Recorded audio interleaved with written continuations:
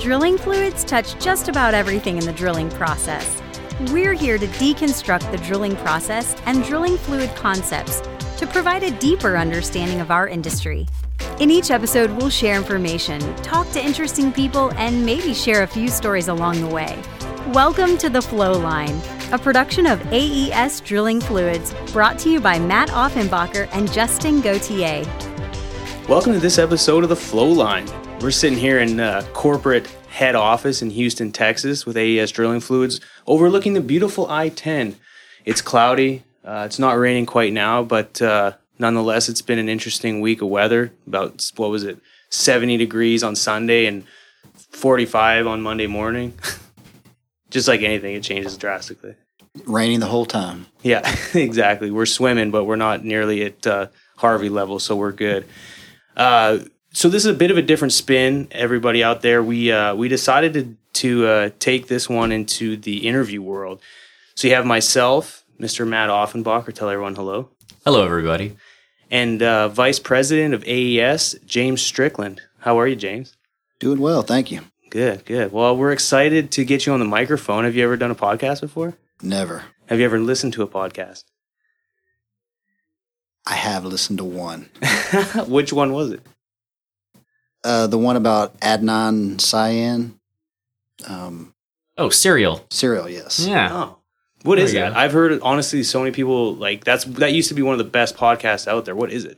What's the plot? It was basically a murder, and then she investigated the crime. Okay. So you don't listen to it anymore? It's over. Well, it's over. Oh, but you listened to the whole season? Yes. Oh, wow. Yes. Interesting. It's now a HBO series, by the way. It is? Nice. Is it all, the whole series is out on HBO? It hasn't come out yet, but I saw an advertisement for it. Okay. Will this be an HBO series someday? It will be. What we're going to do is I feel like we should take all of this, put it in a script, and then make like a mud manual out of it, but not like a real technical mud manual, like a podcast / mud manual. And then we can sign it and give it to all our customers. That'd be great. I feel like it'd be cool. There you go. Great idea. All right.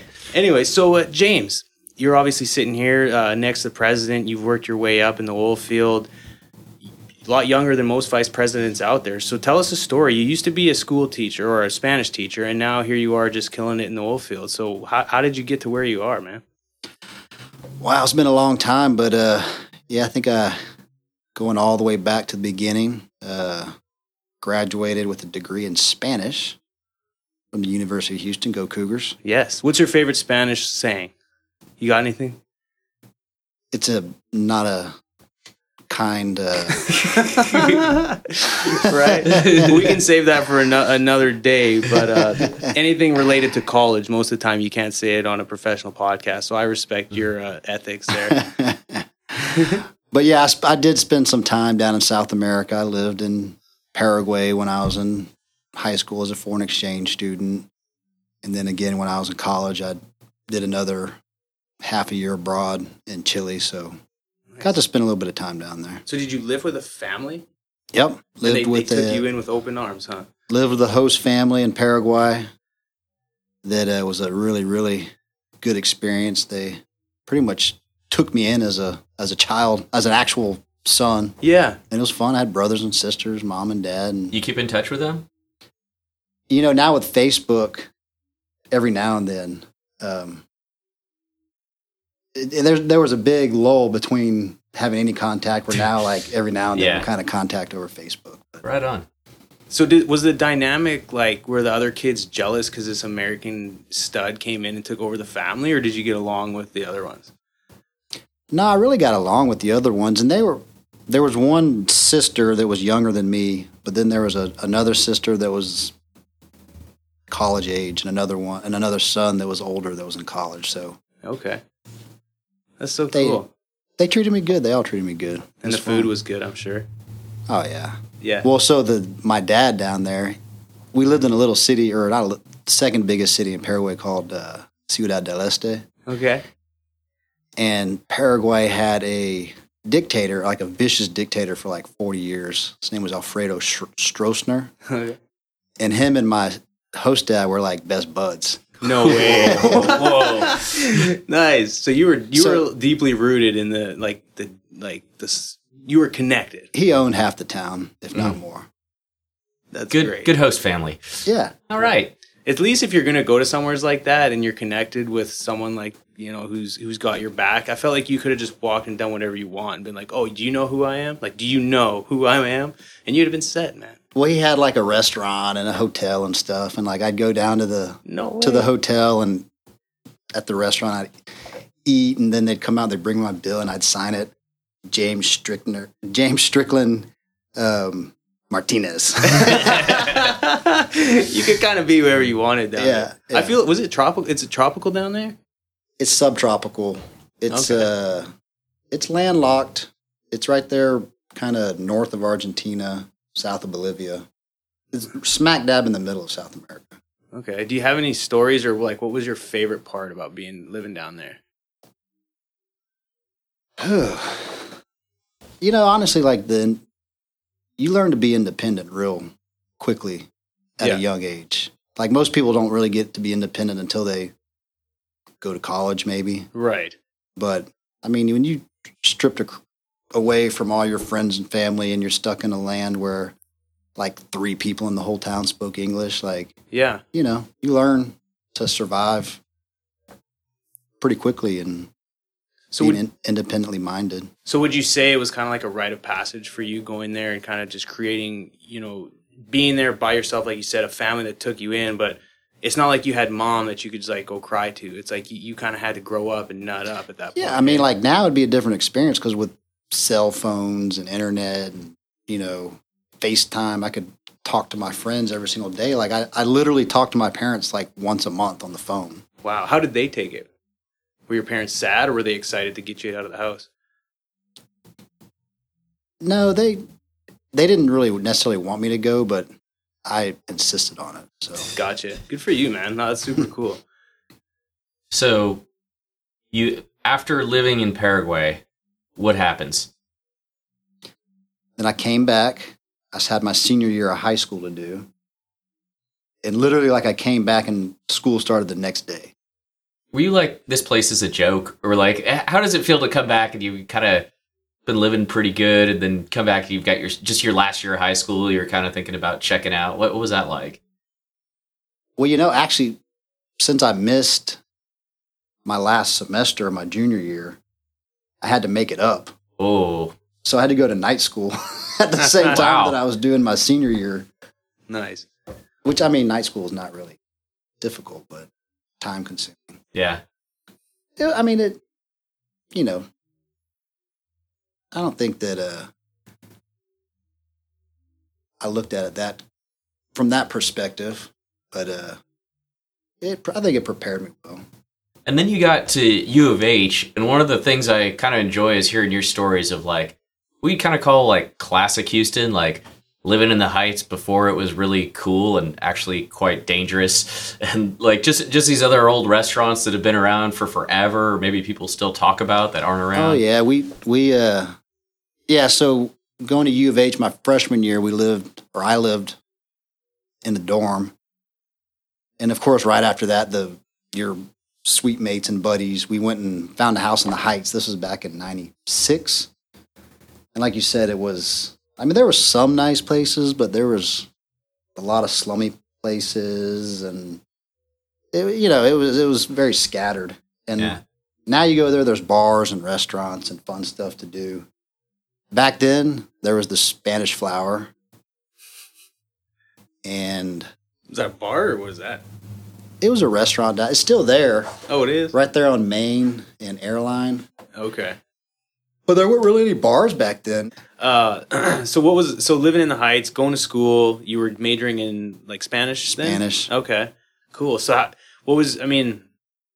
during college, living in the Heights, what was that like being in Houston at that time? And for college for you, did you go to college? Obviously you did the foreign exchange and go to college, do Spanish. Was that kind of, at that point in your life, did you think teaching and then language was your career path, or was it just something you stumbled upon? Honestly, I was naive enough to think that if I studied something that I enjoyed, then life would work out and I would find a job because byproduct because would be money. that's what you do. You just follow what you like to do, right? Yeah. People used to ask, so when you graduate, what are you going to do with this degree? And I'd say anything but teach. And then a lot of Spanish. And then I graduated and I realized the only thing I was qualified to do was teach. Nice. So what happened at that point when you graduated? Did you have a job lined up or what? I did one more rip through South America, backpacked around. This time it was Peru, Chile, Bolivia.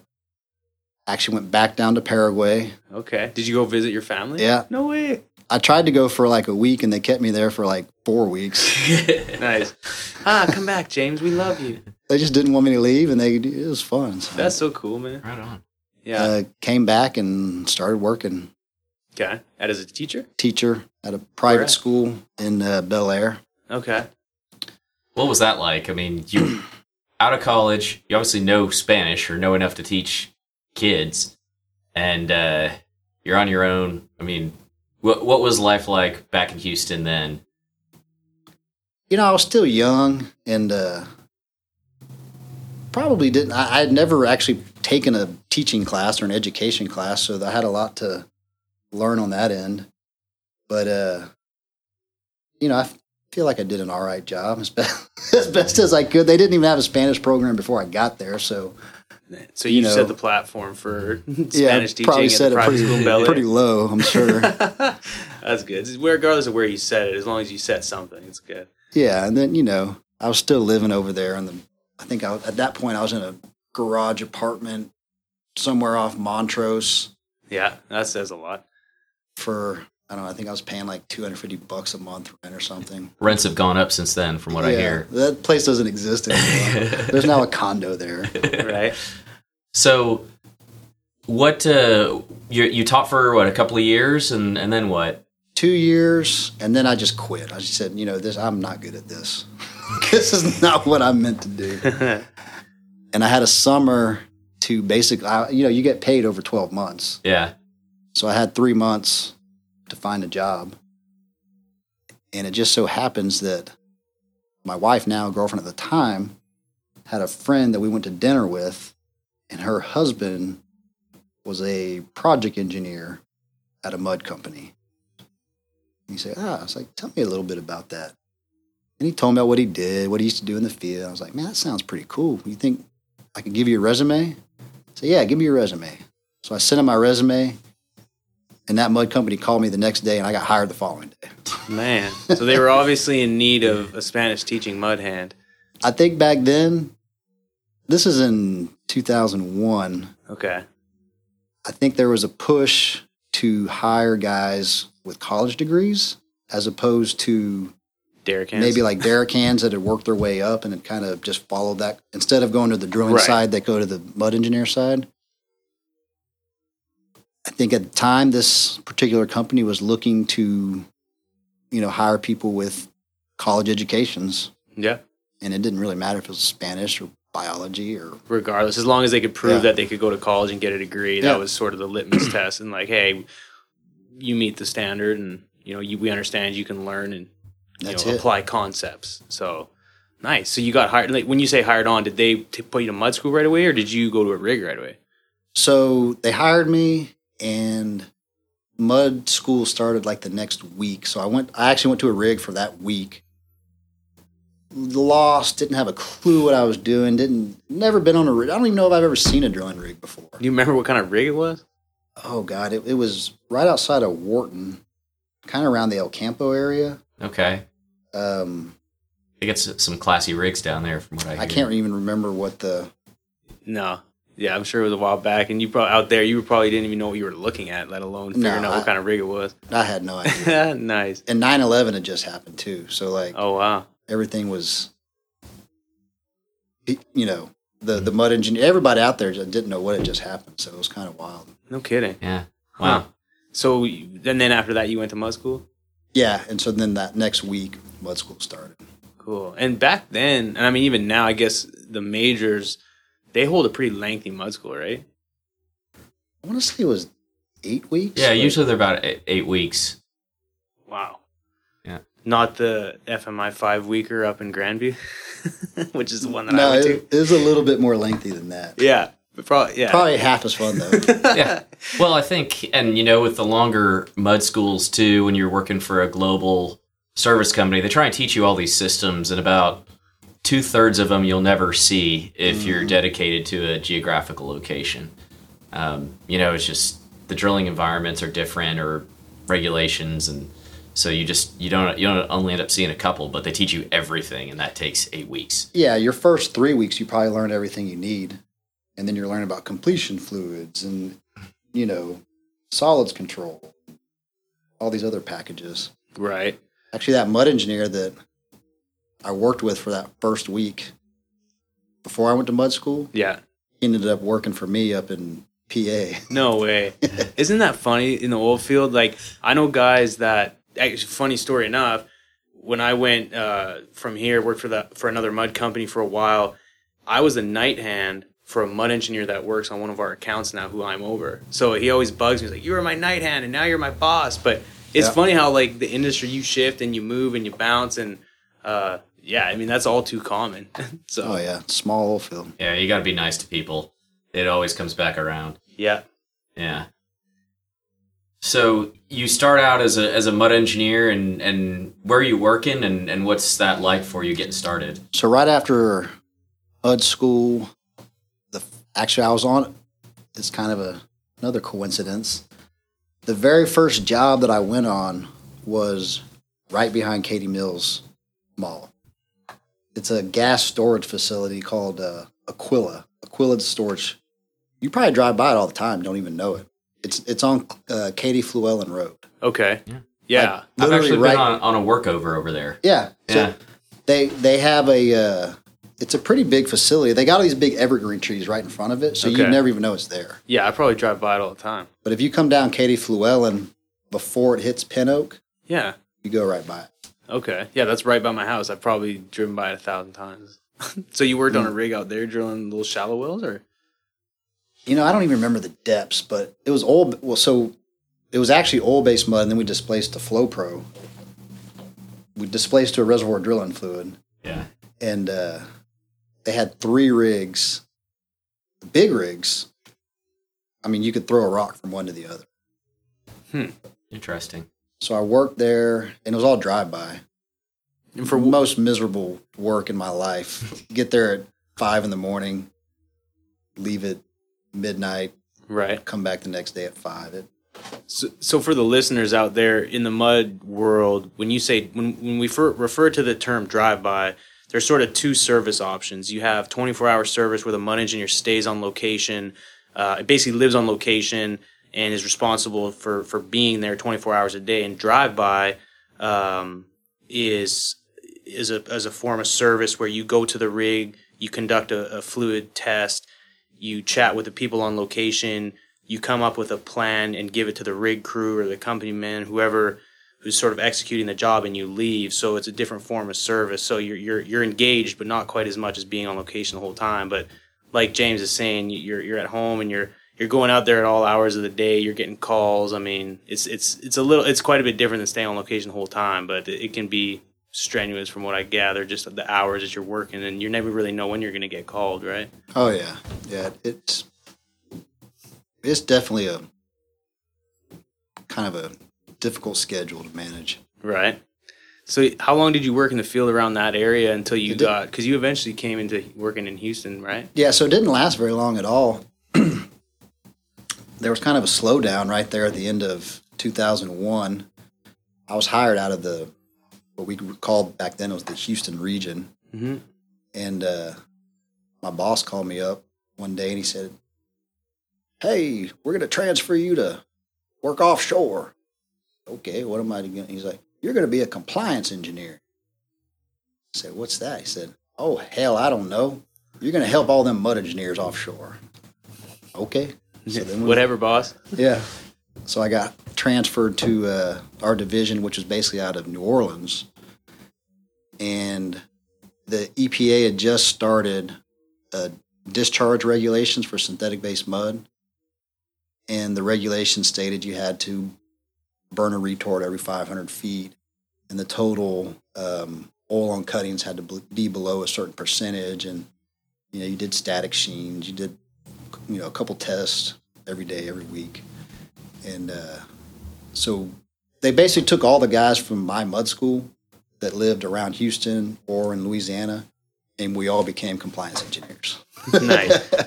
And a compliance engineer, I mean, it really is confirming that compliance, keeping the paperwork correct, and it's a very important role in some ways and probably underappreciated.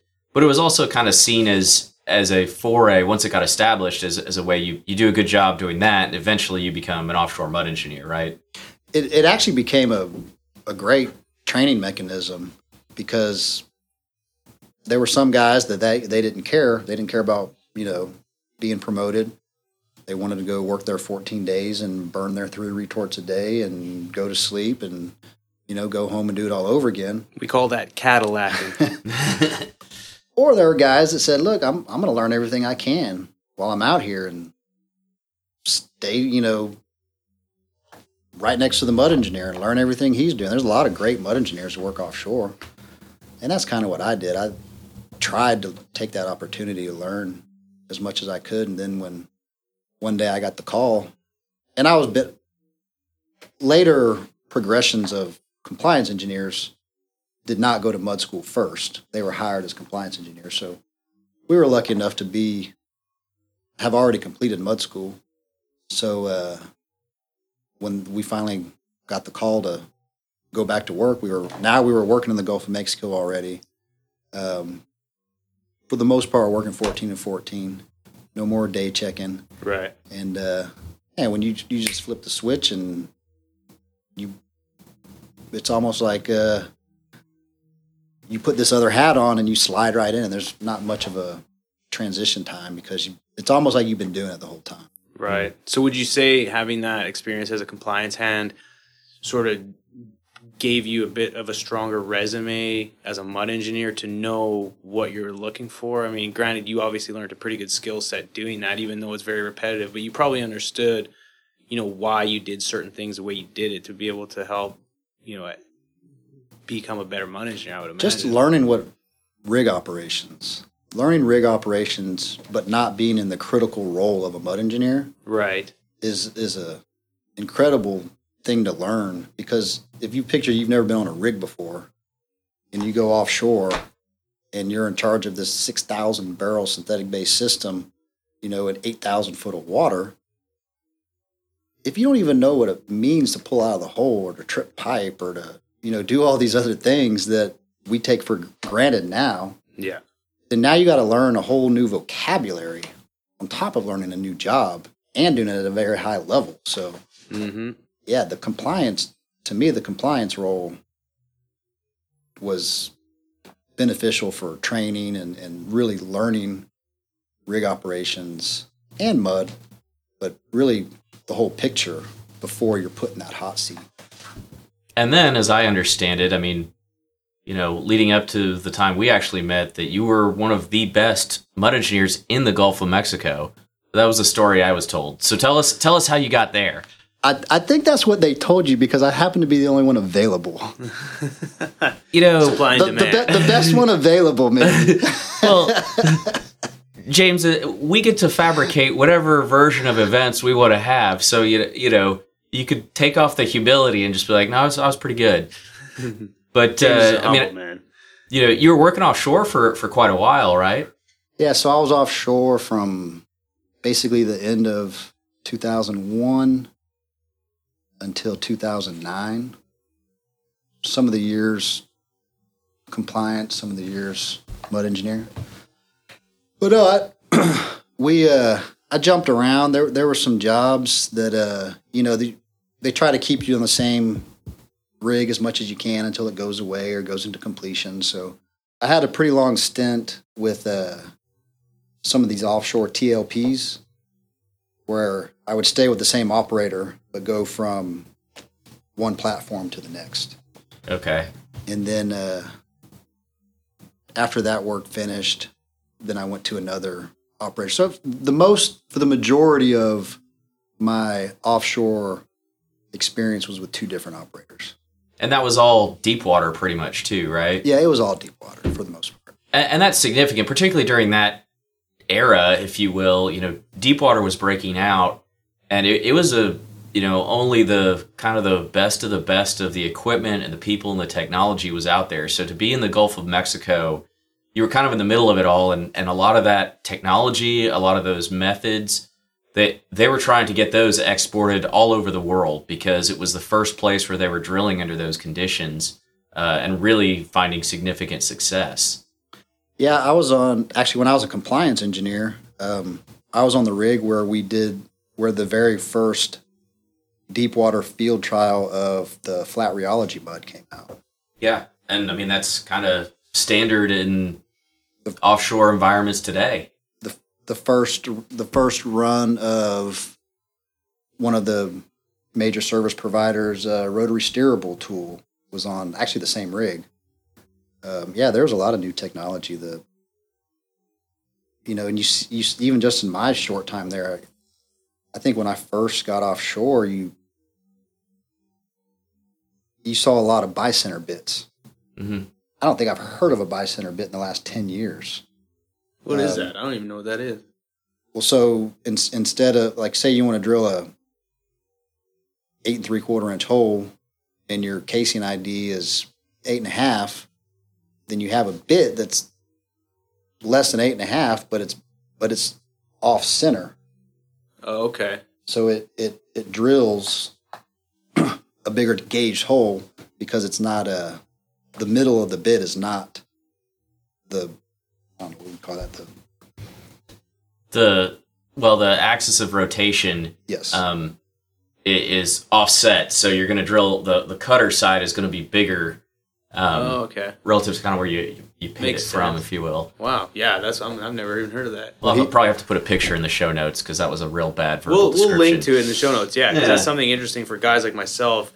I've only pretty much 99% of my career has been on land. Either just typical roller cone bits, PDCs. That's some interesting technology that I never even heard of. But nonetheless, it's a good thing we have Matt in here.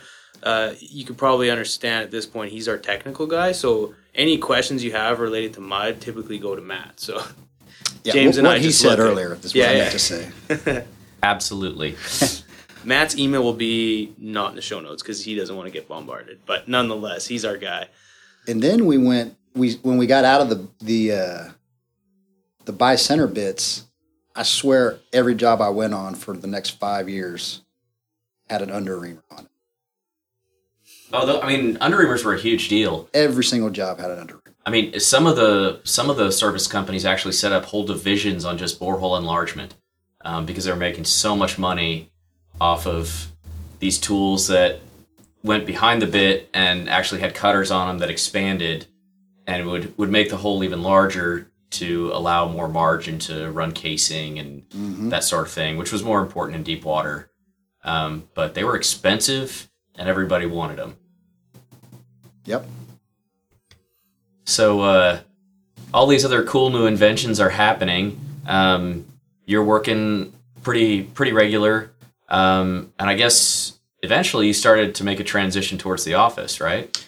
Yeah, so and side note, if there's anybody out there that works in the field and they want to someday work in the office, make sure your boss knows this because I made a point to tell my boss every time I saw him that, hey, something pops up in the office, I'm willing to go.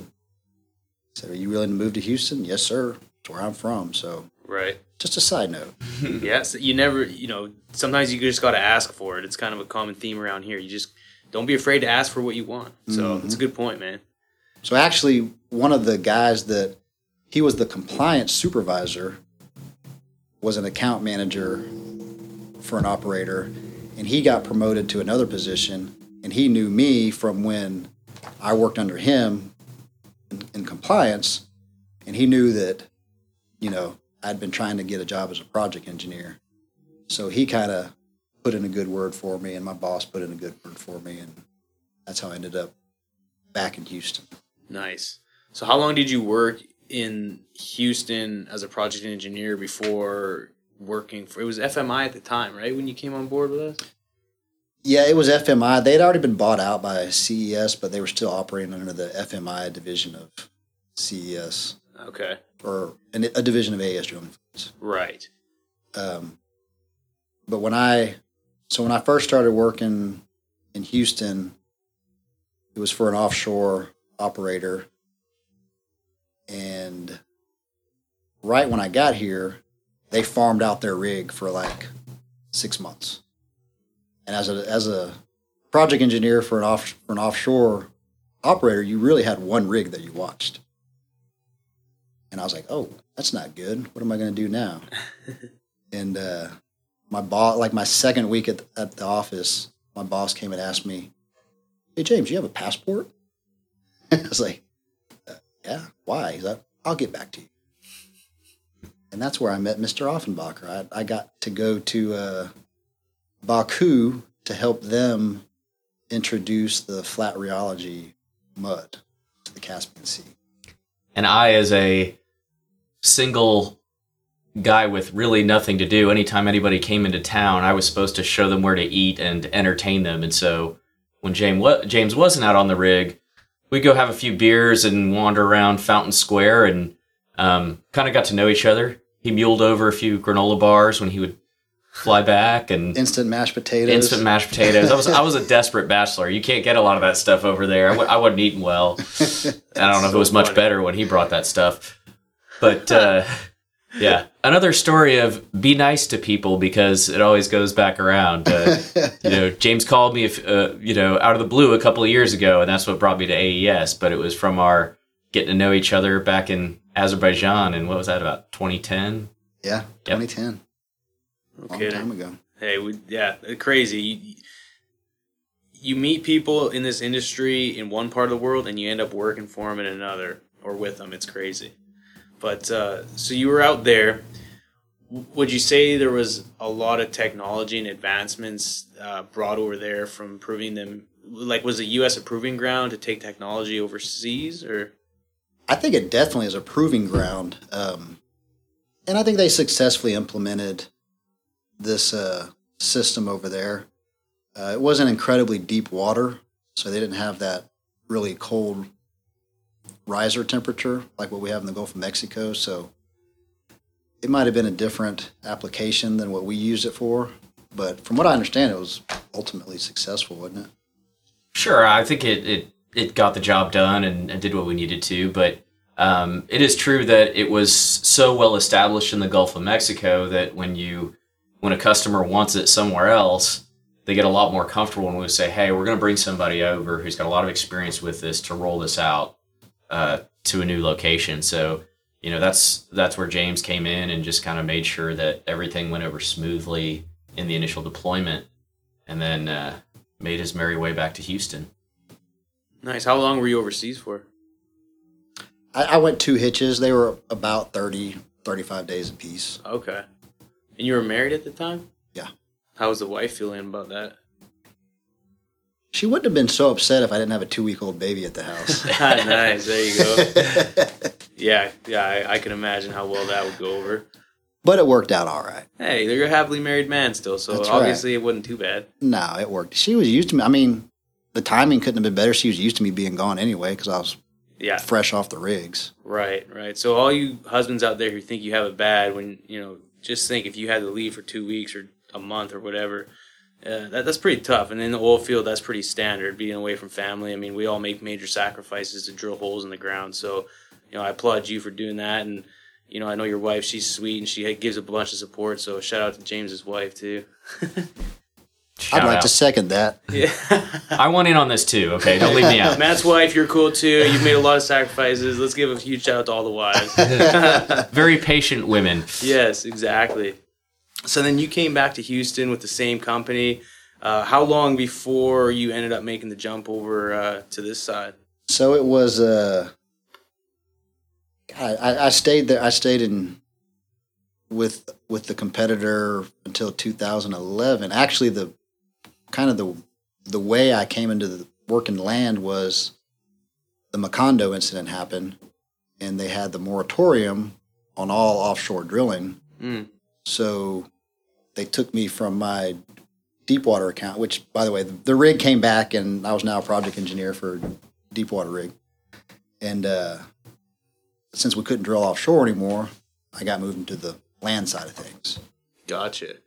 And you were on the rig, and if you don't mind speaking on it a little bit, you were on the rig on the Horizon, right? I was. That was the last rig that I worked on before I got moved into the office. So I think I was on that rig about a year. Wow. And you knew a lot of people that worked on it, and oh, absolutely. Yeah. Was it tough watching? I mean, you obviously have seen the movie. Was it tough watching it? Did it bring back memories? Yeah, it was tough. You know, it was Hollywood, so there had to be a villain and there had to be a hero. Yeah. But it was to me, it was incredibly realistic. They did a really good job of, showing the rig floor and the shaker house and stuff like that. I mean, it looked pretty realistic to me. Wow. Yeah, that's an unfortunate event. Anyone in the oil fields heard about it, and, it's why we take safety and environmental to a whole nother level now. So, but nonetheless, moving on. So you worked as you came back, worked as a project engineer, and then who reached out to you to come on with FMI-AES? So one of the guys that I used to work with had moved up to Pennsylvania with FMI. Right. And he called me up one day and said, "Hey, come talk to me." Yeah. And then they offered me a job, and it seemed like a good opportunity, and packed our bags and moved to Pittsburgh. Yeah. What year was that? That was 2011. Okay, so that was right after I had lived there. And when I was a mud engineer, actually one of my first jobs was, and that's how we met. Mm-hmm. I was up there as a mud engineer working for one of the operators that you were looking after. And I remember one of the first memories I have of talking to you was it was like 2 a.m. and we were running synthetic. And you messed up that displacement. No. Whose version do we start with? Hey, whatever. If it was my fault, I'll take ownership. But we had made a displacement from what I think was air to going to old synthetic, and we had lost a bunch of mud over the shakers or whatever it was. But we were down a bunch of volume, and I was freaking out because we were about to charge off a significant amount of synthetic. So I called Jay. I'm like, "What do you want me to do?" Freaking out, and that was probably our first sort of real interaction. And so, apologize for waking you up, but I think it was the best thing for making sure that I didn't get in complete crap. But we survived. Yeah, we did. Shoot. So you went up there. You went up there as an account manager? Yes. Okay. So what was it like in PA when everyone around there, at least when I was there, were not fans of oil and gas? It was interesting, because the guys on the neighborhood I moved to was not close to where most of the oil field was situated, or where the personnel lived, at least. And I think I was the first Texan most of them have ever met. I was out, they'd ask my wife, like, "Do y'all own guns?" I'm like, "Well, do shotguns count?" They're like, "Yeah." They're like, "Well, yeah, we've got shotguns. Who doesn't?" Yeah. Everybody up here. But no, honestly, I think you would see the anti-fracking movement, more so out there in the field than you see it in the city. Because in the city, they just see more jobs, and right, it's kind of the cleaner side of things. Mm-hmm. So, what was your experience like up there? I mean, the drilling was obviously a lot different offshore. What would you say the biggest difference was that you've seen, from a fluid or a drilling operation standpoint, from going from offshore onto land? It's just very, very cookie cutter. You drill the same well over and over and over.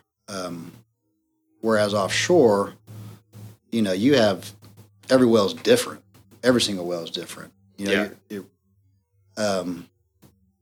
There's different challenges to both. For offshore, the challenge is getting the well down and getting casing down and maybe drilling in a block where no one's drilled, or, reaching a new depth that no one's drilled. And on land, the challenge is perfecting it, having something that's repeatable over and over and over. And it's just a different challenge, but it's still a challenge nonetheless. Right. And obviously, along with that comes logistics when you're having to boat everything out to a rig versus, Pennsylvania has some challenging leases to get to, but I would imagine that would probably be something, especially as a mud engineer and even an account manager, when you're help planning, your business. You've got a mud plant anywhere from 20 to 100, 200 miles away on land versus offshore. So tell us a little bit about, how much easier or what the difference was with logistics. Yeah, with a deep water mud engineer, half your job is logistics. You probably got anywhere from a 24 to a 48 hour round trip on a huge workboat that, the workboat might have a $60,000 day rate. You can't just spot one when you need it if you forgot something. So yeah, you gotta plan your business for sure. But on the flip side, I don't know, Matt can tell you, on a lot of these deep water jobs, you drill for 3 or 4 days, then you run pipe for about 10 days.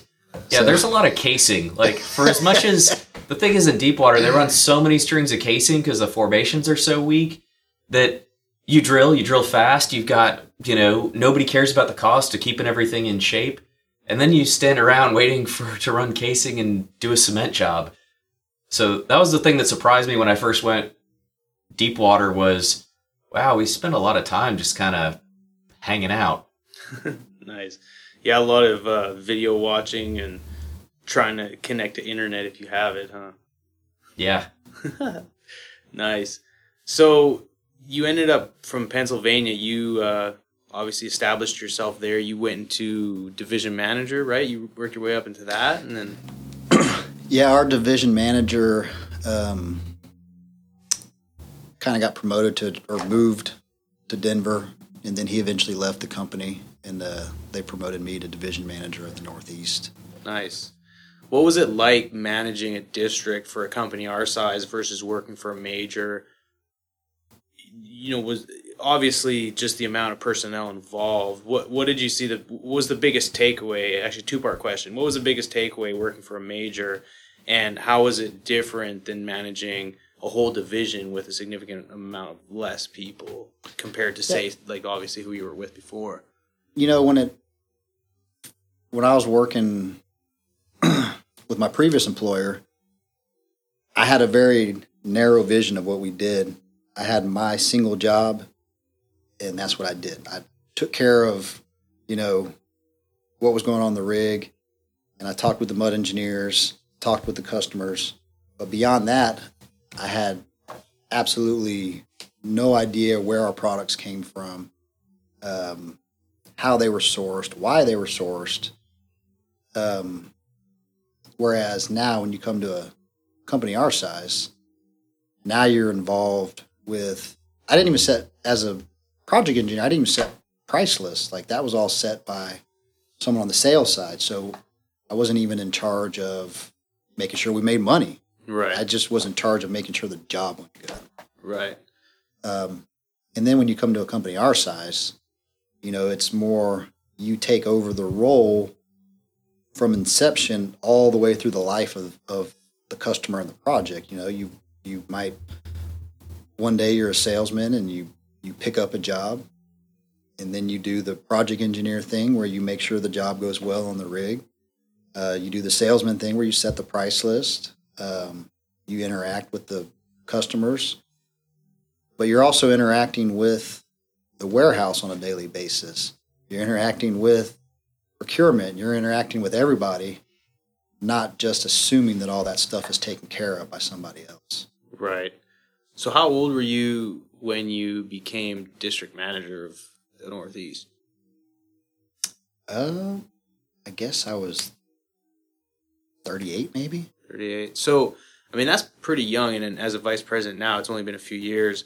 What would you say helped you, or what kind of mindset or work ethic did you establish to work your way up? Because a lot of guys work in the field for 10 or 15 years, and they're trying to get into the office, and there's not many guys that move into the role that you're currently in, especially with someone who went to school to want to be a Spanish teacher. I mean, were you just kind of driven to work and succeed and see opportunities and capitalize on them? I mean, what sets you apart from someone else trying to get into someone in a role like where you're at? Honestly, Matt was lying earlier when he said I was one of the best mud engineers. I don't think I was an outstanding mud engineer, but I was very particular. I kept my inventory in order. I made sure I had notes that if the company was going to ask me a question, how many strokes was it to bottoms up? How much barite would it take to weight up a pound? All these things. I had all these meticulous notes that I kept every day in my tally book, and I made sure that I did the work to where, nobody would catch me off guard. Yeah. But I couldn't go out there and break down a pump and rebuild it. Sure. If the hopper got stopped up, I could stick a pole in there or something. But if you had to tear apart the hopper, that's not me. Right. So I understood my limitations as far as equipment on the rig, and but I feel like I did my job to the best of my ability. I took pride in what I did. I think that touches on a very good point, is having pride in what you do. Because nowadays, a lot of guys, they take pride in trying to, advance as quick as they can and take shortcuts. But it sounds like you did your job. You did it to the best of your ability. You did the small things, and it's the little things that count. And so it seems like you were always prepared and ready for anything that came at you. To which, if you have that mindset and you come to work and you do that every day, the right opportunities are going to come up. And it's something my dad always told me. He said, "You know what, son, it's funny how lucky you get when you just work hard. And if you work hard, you'll continue to succeed, and everything that you want will eventually come your way." And it sounds like that's kind of the mindset you have. I think that's right. I think that, even when I was working offshore, I was became a lead engineer, working days, was on these deep water jobs at a fairly young age. I don't know if it's normal or not, but it took one of the older gentlemen that I was working with. He'd been a mud engineer for 30 years. He called my boss and he said, "Hey, I think it's time for Strickland to step up to the plate. I think he's ready." So it kind of goes with what you're saying, do a good job, keep your head down, do what you're told, and hopefully somebody's going to recognize it. Yeah, exactly. So if we're doing our job as managers, then we'll recognize it. Right. Yeah, that's a good point. So with now that you're at AES here in Houston, you did a bit of a stint out in West Texas, right, for a little while, as a district manager over there, right after Pennsylvania. Correct. For a brief while, but yeah. Yeah. Hey, at least you can say you've got West Texas experience. So, what do you like most about being in your role now here at AES, and what do you like most about AES and what we do and how we add value to the marketplace? I think one of the funnest things that I do is that I still get to talk to all of you guys that are on the kind of the battlefield. You guys that are talking to customers. I still interact mainly with the sales guys, the account managers, the engineering managers. I feel like I might not be able to answer great detail about what every single region does, but I'm fortunate enough to where I've been exposed to all the different regions. I can have a semi-intelligent conversation about most places. Right. And it's just, it's fun to work for guys or work with guys that take pride in what they do and work together. Yeah. A lot of us are friends outside of the office, even, So it's like working for a big family, and it's fun. Yeah. No, I have to say, I've been here now for quite a while, and it's kind of like a family. We're big enough to where we've made a pretty good splash in the market. But, that's one of the things I love working for the company too, is it's like, you're a phone call away, a text message away. I mean, there's not too many guys out there that can say, hey, I can text the vice president at 8:00 at night asking, something as simple as whatever, what do you think about this? Or, hey, I need to set a price. Are you cool with it? And you reply right away. So that part of it, I truly enjoy. And for myself, same thing. I love coming to work. Everyone works together. So yeah, I can identify with you on that. And working for someone like yourself, it's cool because you'll come down onto the sales floor and BS with us just like we're on a rig. You know what I mean? It's like no one's head's too big to have a bit of humility, and we're all, we all like to have a good time. We work hard and we play hard. So it's a good place to be. And Matt, I mean, what you came from, similar as a large company. Would you kind of agree with James's perspective on working for a company our size? Absolutely. I mean, I think, the family element is, it's just like the smallest things. If somebody has something going on, with their family or something outside of work, everybody's real protective, gives that person space to handle their business and welcome them back. And we're small enough that we know what's going on in each other's lives, and we can appreciate that. So we can encourage each other, we can, back each other up, and, we still get the job done and have a really good time. And so it's just, it's neat to have that all around experience where, in larger organizations, sometimes people can get, hey, this person's got this job and they stay over there, and this person has this job. And a lot of it's just, it's not very personal because it's someone's in another office across town or across the country. And here we get a lot of face-to-face. We keep in touch. So, yeah, I agree with everything y'all are saying. All right. Cool. Well, James, is there anything else that you want the audience to know about you or AES, or any final closing words before we sign out? Just like I was saying before, I think that our company as a whole, we take that the challenge of what we do here is taking something that might not be the most technically challenging thing in the world, but the challenge is to be able to do it right over and over and over and over again. And we take that seriously here. And, I think we've built a good crew. We've got a great lab team, great R&D team, great mud engineers, great field supervisors, wives that support us. Right, most importantly. Absolutely. If we're happy at home, we're happy to come to work too. So, well, James, certainly appreciate it. Hopefully we didn't take up too much of your time here, but everyone out there, if you want to hear more about AES Drilling Fluids, we'll put the link in the show notes. We'll put the email address too. If you have any questions for James, we'll put our podcast email out there. Matt, you got anything before we sign out, buddy? Nothing here. Awesome. Well, thanks again for listening. Please leave a review and give us 5 stars and support the show. Thanks, everybody. Thanks for listening. Please tune in next week for another exciting episode of The Flow Line. And remember, may your returns always be full and your trips always smooth. Views expressed in this program belong to participants and not their employees. The program is for informational purposes only and cannot take the place of seeking professional advice. Copyright AES Drilling Fluids.